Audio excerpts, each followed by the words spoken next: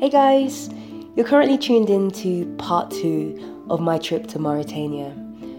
Part 2 is actually where things got horribly worse, and I know what you're thinking. You're probably thinking, how could things get even worse from part 1, crossing the border and the whole fiasco, but things actually got horribly worse in Mauritania. So I hope you like it, and thank you so much for tuning in. And thank you for listening. Right, so I crossed the border. All good. Well, all good once I crossed the border and I got into the country. Once I got into the country, I thought that everything was going to be better than what I experienced at the border, with my passport and all of that. Total bullshit. So once I was in the country, I thought, whoa, yay. I had the feeling of being in a new place, which is awesome. There's no feeling better than being in a new place for me. The excitement, the curiosity, it all bubbles up. So I was there and I didn't know this. Mauritania is a place where you could be walking around, where the houses are. And the houses are huge. I mean, in the capital city, the houses are huge because Africans build big, in my opinion. They build really big because they own the land. If you own land, you're not going to build some small house, right? You're just going to build some big-ass house. So the houses are pretty big, where I was staying. But outside of the houses, you'll see tents. Tents like you'll see in Skid Row. Just tents that can fit 4 people kind of tents. Or you see like sticks with this kind of gazebo kind of layout, like a sheet over it, but like water resistant, held up by stilts. So you see those. It's pretty much, it's just normal. Well, normal is different to everybody, isn't it? So the architecture is a Mediterranean style, I'd like to say. If you picture how Greek houses would be, just single houses, it's kind of like that. Not colourful, it's just kind of that sandy, browny colour. Fine. And inside they're pretty big as well. It's a nice layout. There's always 2 living rooms and all of that. They have multiple floors. So the houses are either 2-story or 3-story houses and a decent sized kitchen. It's pretty spacious inside and it's pretty nice. They are pretty nice. And like I said, because most of the people own their land in Africa, and I'm not talking about small villages or anything like that. I'm just talking about most of the people that are in the bigger cities, okay? And they usually have big families. So I took a walk around the neighborhood and I'm looking at the houses and I start to notice that there's a tent outside of every house, every single house. And I'm like, what is this? So I asked somebody, what's going on? I mean, it kind of ruins the image of the house as well because you got this house there and then someone's camping out your house. It's a bit strange to me, So you take a peek in to the tent to see who's in the tent, and you see these families, darker skinned, living in the tents with children, husband, wife and 2 children, let's say. They're just living in one tent. They live there, okay? What they're doing is they're serving the African Arab family who owns the house behind them. They're serving them. They don't get paid. There's no payment involved. They're just serving them. So for example, the guy would be the security guard for the house. The woman might be the cook, the cleaner, childminder, whatever. The kids, they're put to work somehow. They might have to go to the store or something like that, little things. But they are servants, in essence, to this African Arab who's living right behind them in their big-ass house. And do you know why? I asked a local Mauritanian, and what he said to me was, I think it's a country that doesn't advertise itself. Most of people doesn't know about it. Mauritania have a very good location in West Africa and very close to Europe and the Western world, which make it very good for tourism. We have very good landscapes. People know only about desert, but it's not only desert in Mauritania, right? There are many different places, many different landscapes like mountains, beautiful beaches, cool places like Wadibu. It's always a little bit cold. It's not hot, as I can say. It can get hot, it can get cold in some places, in some periods. Like if you go to Shingiti by December or January, it can be very cold. Anyway, Mauritania also have a very good diversity. We are very different people, different cultures. Our people Wolof, Fula, Soninke, different cultures that can be a very good diversity and could be a very good thing, but sadly we don't use it. And we don't use our landscapes also for tourism. When I introduce myself as a Mauritanian, I always get lots of questions like slavery, women's education, and also religion. Mauritania is a very complicated country. When it comes to religion and culture, we are very divided. Arabs people have more than 50 tribes. And every tribe think they are better than others. And Arabs think they are better than dark-skinned Arabs. And dark-skinned Arabs think they are better than Wolof or Africans. Africans think they are better than Arabs. It's just like that. And there is always argument about that, even between Arabs. I'm better tribe than you. My tribe is better than your tribe. My family is better than your family. And at school, they tell you lots of values, like people should be unique. The religion tell you that people should be unique, should be the same, good person or bad person. That's it. But you shouldn't evaluate people depending on their tribes or on their thing. But at the family, when you grow up, when you're a kid, your family tell you that you should not hang out with people from a lower tribe. That's not a good thing, boy. You should hang out with someone that is from a good tribe like yours. And everyone think that his tribe is a good tribe. It's a very complicated thing. You would not understand it if you're not from Mauritania. But what I hate the most, it's also, there's no Mauritania. There's no value for the country, for your loyalty to your country. Your loyalty is to your family, to your tribe, to the people that your small community, you know what I mean? And you forgot about the country. So slavery, yes. When we talk about slavery, because the dark-skinned Arabs, they have the same amount of tribes as the Arabs. But before, in the past, the dark-skinned Arabs, they used to be slaves for the Arabs. So when they introduced themselves, the person introduced himself like, I'm a slave to tribe A or tribe B. Now, today, when he introduced himself, he gonna say, I'm from tribe A or tribe B.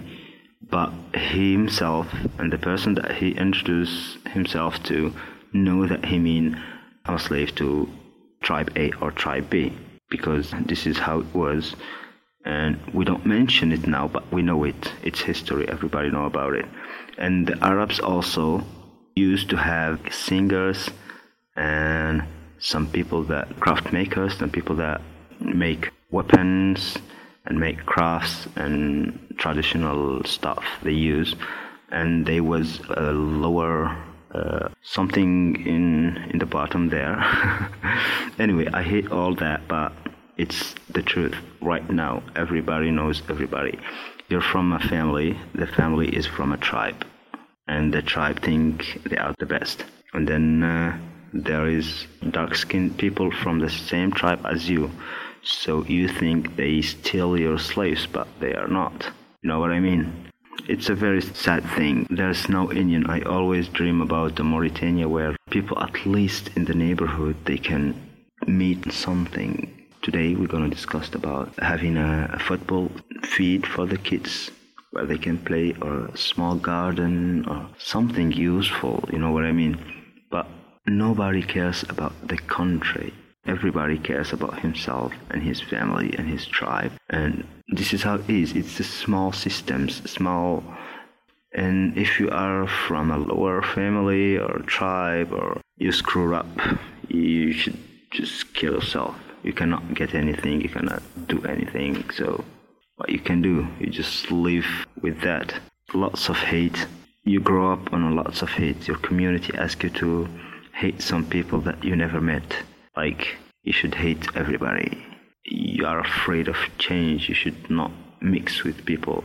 Mauritanians doesn't mix with people. When you graduate and you're going to study abroad, everybody comes to say like, you go to your school, you come back, don't talk with someone. Even when I was kid, they can judge you on a haircut. They can judge you for nothing. And this is the thing that I hate. It's not about religion. We're not so protective because of religion. Because Mauritania is like every country. We do the same. You can have a girlfriend, you can hook up with a girl, you can do whatever you want, but secretly. What I hate the most, it's people do the same to you secretly, and then they come and criticize you for doing that secretly. You know what I mean? I hate that. They just criticize everything. It's a mess. But also, it's a very nice country. I just hope that it can unite one day and forget about tribes, forget about types and colors and all that, and think about being a Mauritanian. That's it.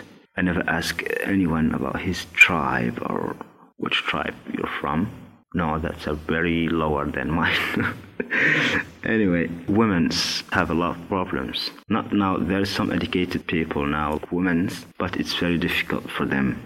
When a woman goes to school, she must take a transportation. But when she take a transportation, if she doesn't have a car to take her there, she must take a taxi or a bus.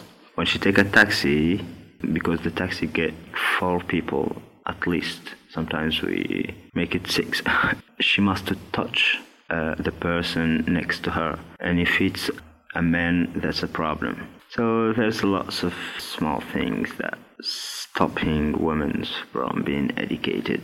I think I cannot explain it all. It's very difficult.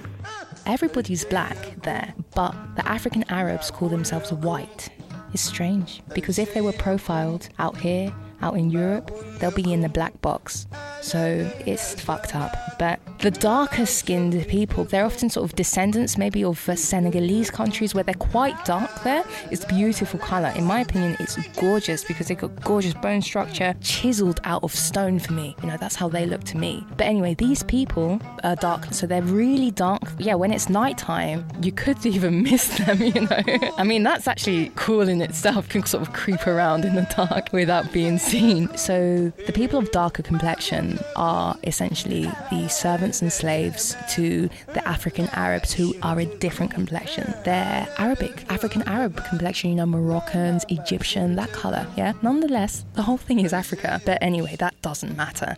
They believe that they are born into that role of being servants due to religion, due to culture. No, they can't change it. And the thing is, they might be unhappy, but they will still serve their role because they believe that this is the path that was laid out for them. This is how things are meant to be for them. And it was heartbreaking because this is one world, okay? But scraping into Africa, one continent, one country, yeah? Everybody's born there. But then to see that divide like that, it's absolutely heartbreaking for me. It's legal there, you know? I think it's the one country in the world that servant slavery like that is 100% legal. So you see it, and seeing it made me sick. Now, coming back to me, I'm black. I'm not that dark. I'm not dark like that. But I also am not an Arabic black colour. I'm not an Egyptian colour, a Moroccan colour. So I'm somewhere in between. And that's very confusing for them. So the way they'd look at me was with total, utter confusion. They didn't understand what I was. Was I half and half? Was I just light for, you know, a Senegalese type of dark colour? What was I? One thing I wasn't was one of them. So the treatment I got was very bizarre. The way that people looked at me was with confusion and then also with distaste. They were kind of not disgusted at me, but just distasteful. I would walk into shops and they'd take my money. They'd ask me for more. They'd show me around. Oh, we've got this and we've got that for you. But when I came close, they would back away. It's like that. So that's the kind of treatment I got. But then you take my money? So I met a friend there, and this is a friend who's a photographer who's actually from there. And he showed me around. Now, he's a he. And for me and him to be walking in the street together, unless we're married, it is not allowed. Unless he's my brother, I can't walk with a man, he can't walk with a woman. It would be very strange if I walked alone. What's wrong with her? Why is she alone? the interesting thing was taking taxis, because in that country, you get in a taxi and then like it stops for strangers and then everybody kind of gets in and then they drop off people and then people jump in or whatever. Now, a man and a woman can't sit next to each other. So it's so awkward because, you know, you get in a taxi and then there's two women at the back and there's someone in the front already and a man comes in and he wants to sit, you know, he just wants to get in. But he can't get in because he can't sit next to the woman because he doesn't know her and he's not married to her. So what would have to happen is reshuffling. Everybody would have to get out of the taxi and we'd have to reshuffle the three women there at the back together and then the man's at the front alone. Or if it's not possible, he wouldn't be able to take the ride or somebody would have to get out. And, you know, it's just fucked up. This is just a taxi ride. Just take me from A to B. I don't care who I'm sitting next to.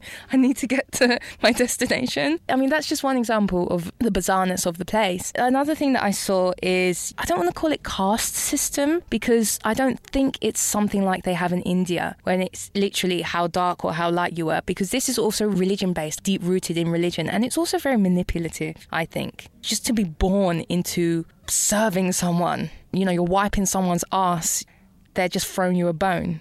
I think they're given scraps of food, some food, because the families need them there. But they're not given money, but they'll give them something, like a tent and maybe, you know, some leftovers or something like that. In my opinion, it might be better for them in their mind as well to serve these families, because where they live and where they're from, maybe their children might go hungry. It might work out better in their situation to do it in their mind, because children might go hungry. I mean, Mauritania is desert, so it's very unbearable climate. It's very, very hot and things don't grow there. Things I was asking for, like veggies, fruit, they were like, very limited.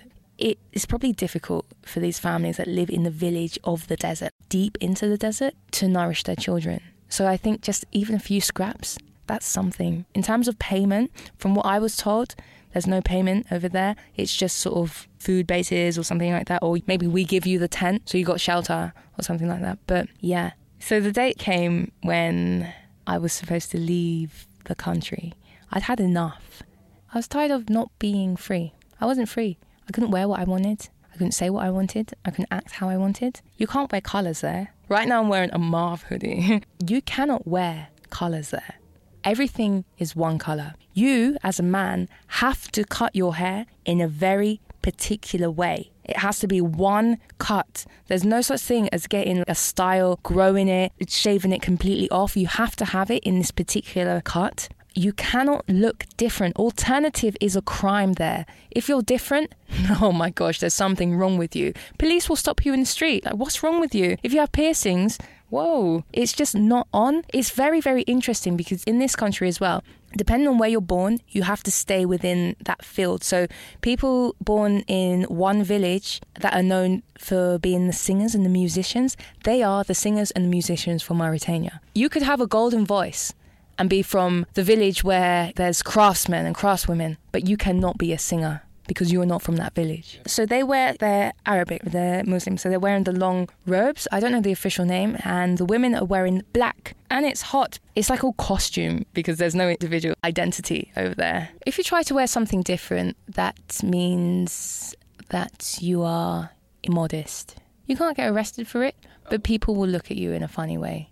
If you're a Mauritanian, you won't do it unless you're a black Mauritanian. You see the clear difference. The black Mauritanians wear what they want. I mean, not all of them are tent people. Some of them maybe opened up their own shops in certain neighborhoods. Some. But unless you're black, because that's what they call it, and if you're not white, even though they're not white, you can wear what you want. They were wearing what they wanted. Colour, t-shirts, styling their hair how they wanted, growing it out, whatever. They were doing what they want, but that's how you can tell the difference. I mean, you can tell the difference anyway by skin colour, but for the Arab Mauritanians, they think that's immodest and that's beneath them. It's really, really interesting. So I heard this story about this Mauritanian girl. She was born there and she was born like the higher Mauritanians, the respectable Mauritanian. But, you know, her passion was acting and being in entertainment. So she got this job as a model and a news presenter in another country. So she got this job and then her face was on one of the billboards for an ad there. And I said to my friend, well, surely people respect her. He said, no way. She is utterly disrespected here. Even though she's born here, even though she's making millions, even though she's this, even though she's probably above everybody else in the capital combined in terms of her income, she's immodest. she's not respectable. For example, anything creative, like photographers, that kind of field is looked down upon. There's nothing like that because you're branching out. You're becoming an individual. You're becoming independent. And that is not the way of Mauritania. Nobody supports her, but okay, you've got a culture where you can't be seen with women as a man. You can't be with a woman unless you're going to marry her. So you've got this repressed culture, and that leaks into sexual desires, repressed sexual desires. So you see a woman on the billboard and she was just smiling as well, nothing revealing, not like here, for example, where there's bikini shots or just covering your bits with your arms or something like that, or with pineapples or something. Nothing like that, just a smile. But to them, I think internally, that sparks desire, sparks passion, which I think they project it as also as hate. Another thing I found strange in general about cultures that do that is men often hold hands and men, kiss from cheek to cheek because they show their affection through each other because they're allowed to be with each other a lot. Now, I've been saying in West Hollywood, if I see guys sort of holding hands, kissing cheeks, I'm just like, oh, they're a couple, right? But out there, I voice that. If you came to London, people might think you're gay or something like that, or you're bi or whatever, or you're into men. Whoa, no way, da da da da da da. So that's a very interesting aspect of it. I guess it is because they are showing affection because they can't have girlfriends, they can't have dates, they can't have flings, modern day situations, let's say, that we get into. Oftentimes it's arranged. So for example, a black Mauritanian could not marry a white Mauritanian. No way. No way. No. I'm just looking for comments from that thing because I've got some comments from people that were from Mauritania who were commenting on the experience over there because it ended really badly, and I'm going to get to that. So the concept of being an independent thinker, the concept of thinking critically, is very frowned upon over there. And these are concepts that I readily embrace. I love being able to think critically.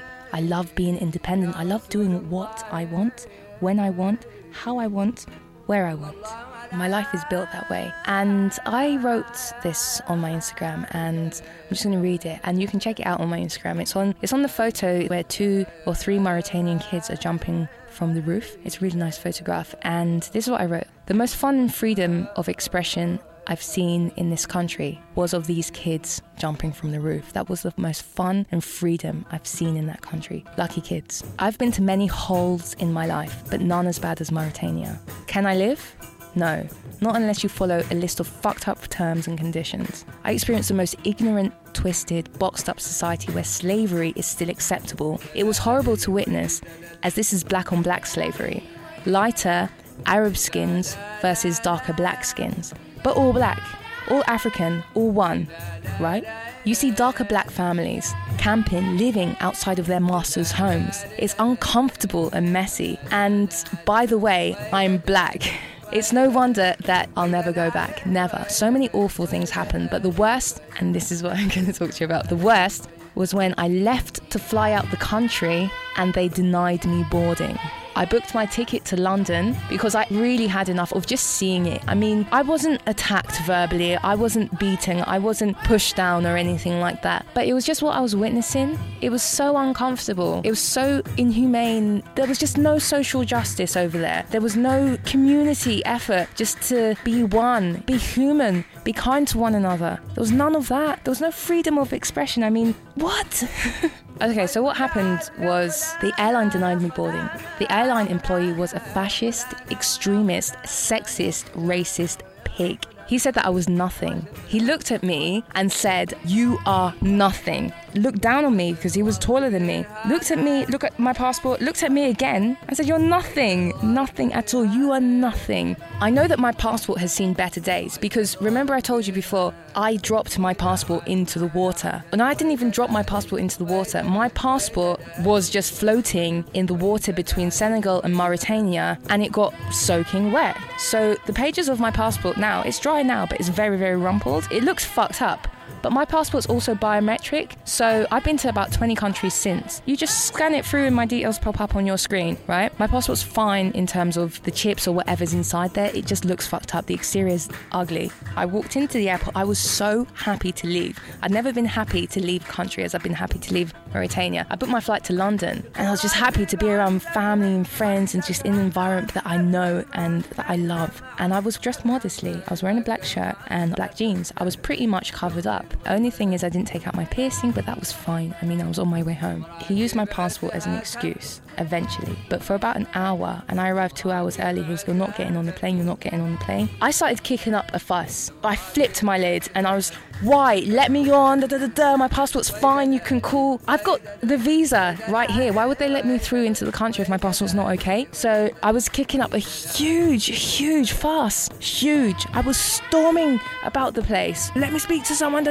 He was the manager. So I wanted to speak to someone else. I walked straight in and I went to passport patrol in the airport, passport control, because he was just an airline employee. He wasn't the person that checks your passport. He checks your ticket. But he wanted to check my passport because he was an arsehole that day, or probably every day. So I went to the border police, passport police, check my passport, tell me that it's okay. They said it's fine. They said we would let you go, but he doesn't want to let you go. The airline employee didn't want to let me go. This is Binter Airlines and they're a Spanish-owned company, but they just happened to do flights into Mauritania. But the way I was talking back to him was unacceptable. I walked in and I think my shirt was unbuttoned just a little bit, just the top two, but it wasn't revealing, no cleavage or anything like that. But that's just the way my shirt is. There was no buttons on the top two. A little bit open. I've got a chest tattoo and it's, a little bit LA kind of style, Barcelona kind of, yeah. So I saw him looking at me and he looked at me up and down. And then, where you from? I'm from London. No, where's your dad from? Where's your mum from? Because for them, it doesn't stop there. Technically, he's asking, why am I black? So I said it. Okay, my grandmother's from Nigeria. My dad's from Ghana. So I'm African too. Hey, I'm African too. Buddy? No, because he's a Mauritanian man. Women cannot travel alone. Women cannot be alone like that. The style I had, it wasn't anything outlandish. Really, I was covering up. It wasn't acceptable. He was being an arsehole that day. And he didn't want to let me board my flight. And when I started protesting, because I started protesting really quickly as well, maybe that was my fault. I didn't have patience to calmly talk about the situation. I was just fuming because I just had enough. I just wanted to go back to London. I'd spent 350 euros on a one-way ticket, which that's a lot for a one-way ticket for me, for that kind of distance. I mean, I could go to Cape Verde, which is islands off of Africa, for £30. So I'm spending 350 quid on a ticket. That's a big ticket for me, especially at that time. And he was like, no. So I'm standing there, not knowing what to do. I'm talking to the border officials, the ones who look at your passport, and they're like, it's fine. So I called the British embassy and they were, all right, we're going to see what we can do, but if your flight's in the next hour, we might not be able to do anything about it because it's way too soon. And it was also a weird day, like a Sunday or something like that. So that was no help. So I was waiting there and he was just looking at me up and down, just saying things in his language to me, saying probably just vulgar comments. I despise you. You're gross, you're disgusting, shame on you, how can you walk in like this? I was saying fucking this a lot, like fucking let me on a fucking flight and Now I know that's overboard, but that's how I was feeling at the time. So he cast me aside, and this was the first time that I felt pure hatred, the purest form of hatred towards me, because basically he didn't want to let me move. He didn't want to let me progress. He knew everything was fine. Passport's fine, tickets there, everything's there. I've got the visa, and that visa's a pretty big visa. It takes up one whole page. They took a picture of me and it's in my passport and stuff like that. It's all official. He just didn't want me to go forward. He wanted to make life hard for me. That was the first time, and this is the reason why I said in the last recording that I changed, because that was the first time I ever felt these emotions. I was shaking inside. I didn't want to stay in that country any longer, and he just did it because of spite. So I didn't board my flight. And I wanted to leave the country because I was on a kind of time thing, because a week later I had a flight to Mexico. So I wanted to be in London. I just wanted to get out. I didn't board my flight. So what I had to do was remember that most corrupt African border I crossed. I had to take a 6-hour journey in a microbus. There was a chicken under my seat, stinking, full of angry people, always breaking down, checkpoints everywhere, squashed up. 6 hours back to the Mauritania Senegal border to cross it because I needed to get to Senegal then. I could have gone north through Western Sahara and Morocco, but I didn't take that route just because I hadn't been to Western Sahara before and I didn't want to go through anything unknown again. I just wanted to go back to what I know. I mean, I know this border is pretty fucked up, but at least I've done it before and I know how to do it again. So I got to the border and it was against time because the border closed at 6 o'clock. I mean, I can't control how fast the microbus driver was driving, and it was closed and it was dark, and you know, border towns are just grimy. It's like the arsehole of the country. It's just grim. Shady characters, people trying to swindle money out of everybody, but everyone selling the clothes off their back, trying to cross the border. So I got there and it was closed, and then there was these guys, well, we can take you across the border if you pay us the equivalent, maybe £20 or something like that. They'll just come up to you because they know that you missed the border. They're like, hey, you trying to cross the border? You trying to get to Senegal? You're like, yeah. Okay, well, you know, there's boats going. We can take you. All you need to do is pay this and that. We're just going to go through the swamp and through this. You're going to get a bit wet, swim a bit. There might be police there. They might have guns. If you get caught, it's not on me. That kind of thing. Basically crossing illegally. I could have done it. I've done it before, but different border. Yeah, but I didn't want to risk it. I just wanted to get home properly. I didn't want any more hiccups. So I got this kind of border hotel, which was really bad. The things I was listening to at night, you know, the cries, the shouts, the banging, all of that. But they took care of me. I mean, I was in this really shitty room full of cockroaches. I could not sleep. I just felt like they were all on me. Even though I saw them on the walls, I was like, nah, they're on me. And the mosquitoes there's too many. It was just a very uncomfortable situation. And also with all of this noise going outside, and I know what kind of place I am when there's a lot of people, just thieves and the arsehole of a place attracting the arseholes type of people. I'm talking about loud crashes, loud cries, screams, banging. I don't know what it is. I heard loud cries today, but it was just a peacock. So I don't know what it was. Howls from animals, just carts being thrown and pushed about. It was just unnerving. It was really unnerving. So the lock on my door wasn't working. I was probably the only guest in this place and I did not sleep. I couldn't sleep. I felt like they took care of me because they brought me up food and they would kind of check up on me, ask me if I want water, show me around everything. They were nice. They were really nice. I wouldn't recommend anybody to stay there, but nothing happened to me. So the next morning, woke up and I crossed the border. But after that experience I had at the airport and in that country, I don't fucking trust anyone here. So I just walked out. I didn't bother with the showers because those were totally gross. There was no shower. It's like bucket bath, basically. But the water's brown with mosquitoes floating in it, upside down cockroaches who tried to live, but they didn't. So I'm not about to take that kind of bath. So I crossed the border and I was the first person in line. So that all went smooth, surprisingly smooth. I had to pay again for the malaria thing, for the medical thing, but wherever I paid it, and I crossed into Senegal. Now, the feeling I got when I was away from all of the Senegalese border officials and when I was just in Senegal, like just 20 feet past the border, was probably the happiest feeling, the most calming feeling, the most elated I'd felt in a long time. It was such a relief. I was smiling again. I had this beam on my face and it wasn't over. I still had to get to Dakar, which was 6 hours away. I still had to go to the airport. I still had to get my ticket. Still had to go back to London, but I knew that everything was okay from then because Senegal's a very, very dope country. It's such a cool country. One of my favorite places in West Africa is Senegal. I was just, oh my gosh. That feeling of just being relieved. It was relief on another level. So then I got to Dakar. In those countries, you get in these shared taxis. They're sort of 7-seater cars, old school Mercedes or something like that, but proper beaten up. And you get in and you're squashed. They squash everybody. If 20 people can fit in, they fit in. You pay your fare and you just go. And it's pretty cool because on that journey, I had pretty cool people with me. There was some young couples, Senegalese, there was some this and that. So it was nice. It was a really pleasant journey. Got to Dakar. I got out and my journey still wasn't finished, because where the shared taxi drops you is kind of nearly the outskirts, so you need to get in. I wasn't about to take taxi because they absolutely rip me off anyway when I take normal taxis in Dakar, so I took the local buses. So I wasn't done yet. I took the local bus, and when I got on the local bus, I just felt so happy again, because Senegalese people are full of joy, laughing. When they laugh, they're clapping their hands. Way! They scream. Crazy, you know, just full of joy, full of smiles and everything like that. Vibrant colours, African dresses. I saw no colours in Mauritania. So I go to Senegal and they're wearing their yellows, their greens, their reds, their pinks, their blues. Pow! A lot. Have you ever seen those traditional African dresses? There's like dancing with colours, mate. Colours are just, you know, just all there popping. So I'm there like, oh my gosh, you know, I'm nearly shaking because I just couldn't handle how good I was feeling. And then I went to the beach in Dakar. Amazing again. You know, I sat at this bar, I grabbed a beer, and I'm just sitting there, just exhaling. Whew. Wow.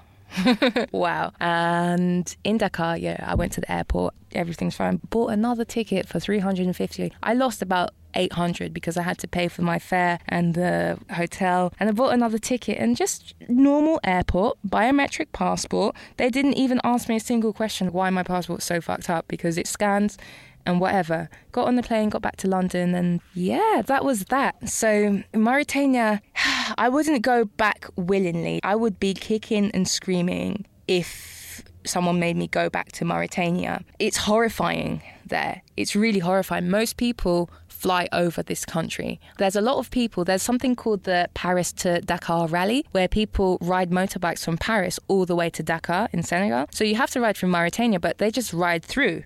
And so I'm reading the comments on the Instagram, because some people commented who were from there. But, you know, people are saying things like fascism up close and personal. Thank goodness you made it.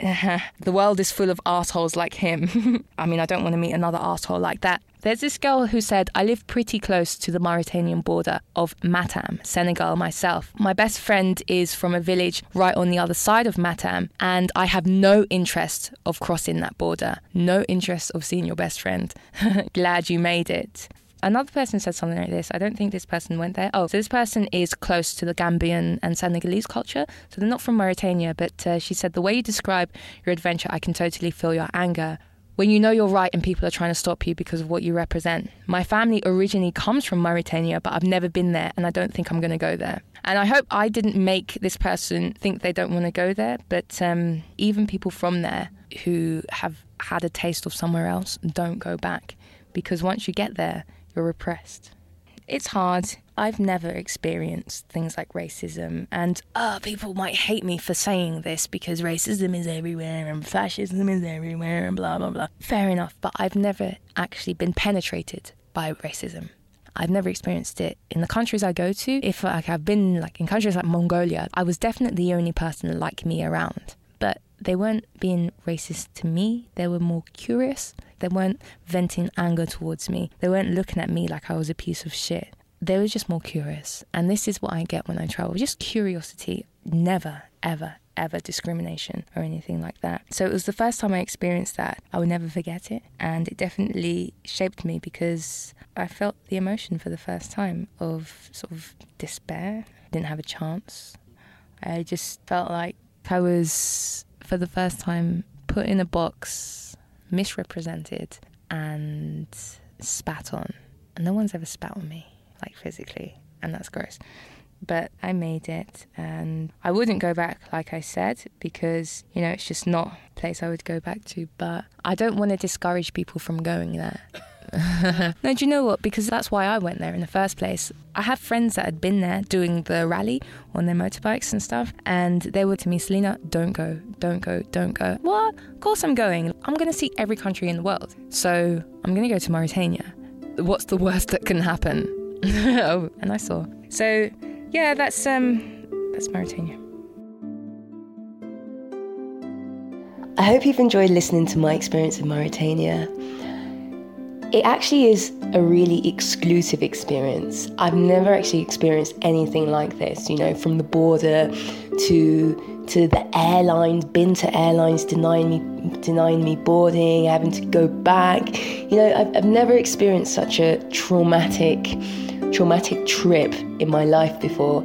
And, I'm spanning over, plenty of countries across the world. This is just the one sort of golden nugget, not so golden, that has occurred. So I hope this doesn't discourage anybody from crossing borders or from traveling in Mauritania, because your experience could be different to mine. That this was my experience, and this did really happen this year. Anyway, thank you so much for tuning in again. I really, really, really do appreciate it. And if you do like it, remember just to leave a comment, show me some love. You can head over to the website as well, where you can read my experience at selenasky.com. You can read the experience on Mauritania that I wrote. And shout me out on Instagram, shout me out on Twitter. I'll be sure to get back to you if you have any questions. Thanks for listening, and subscribe to tune into the next podcast.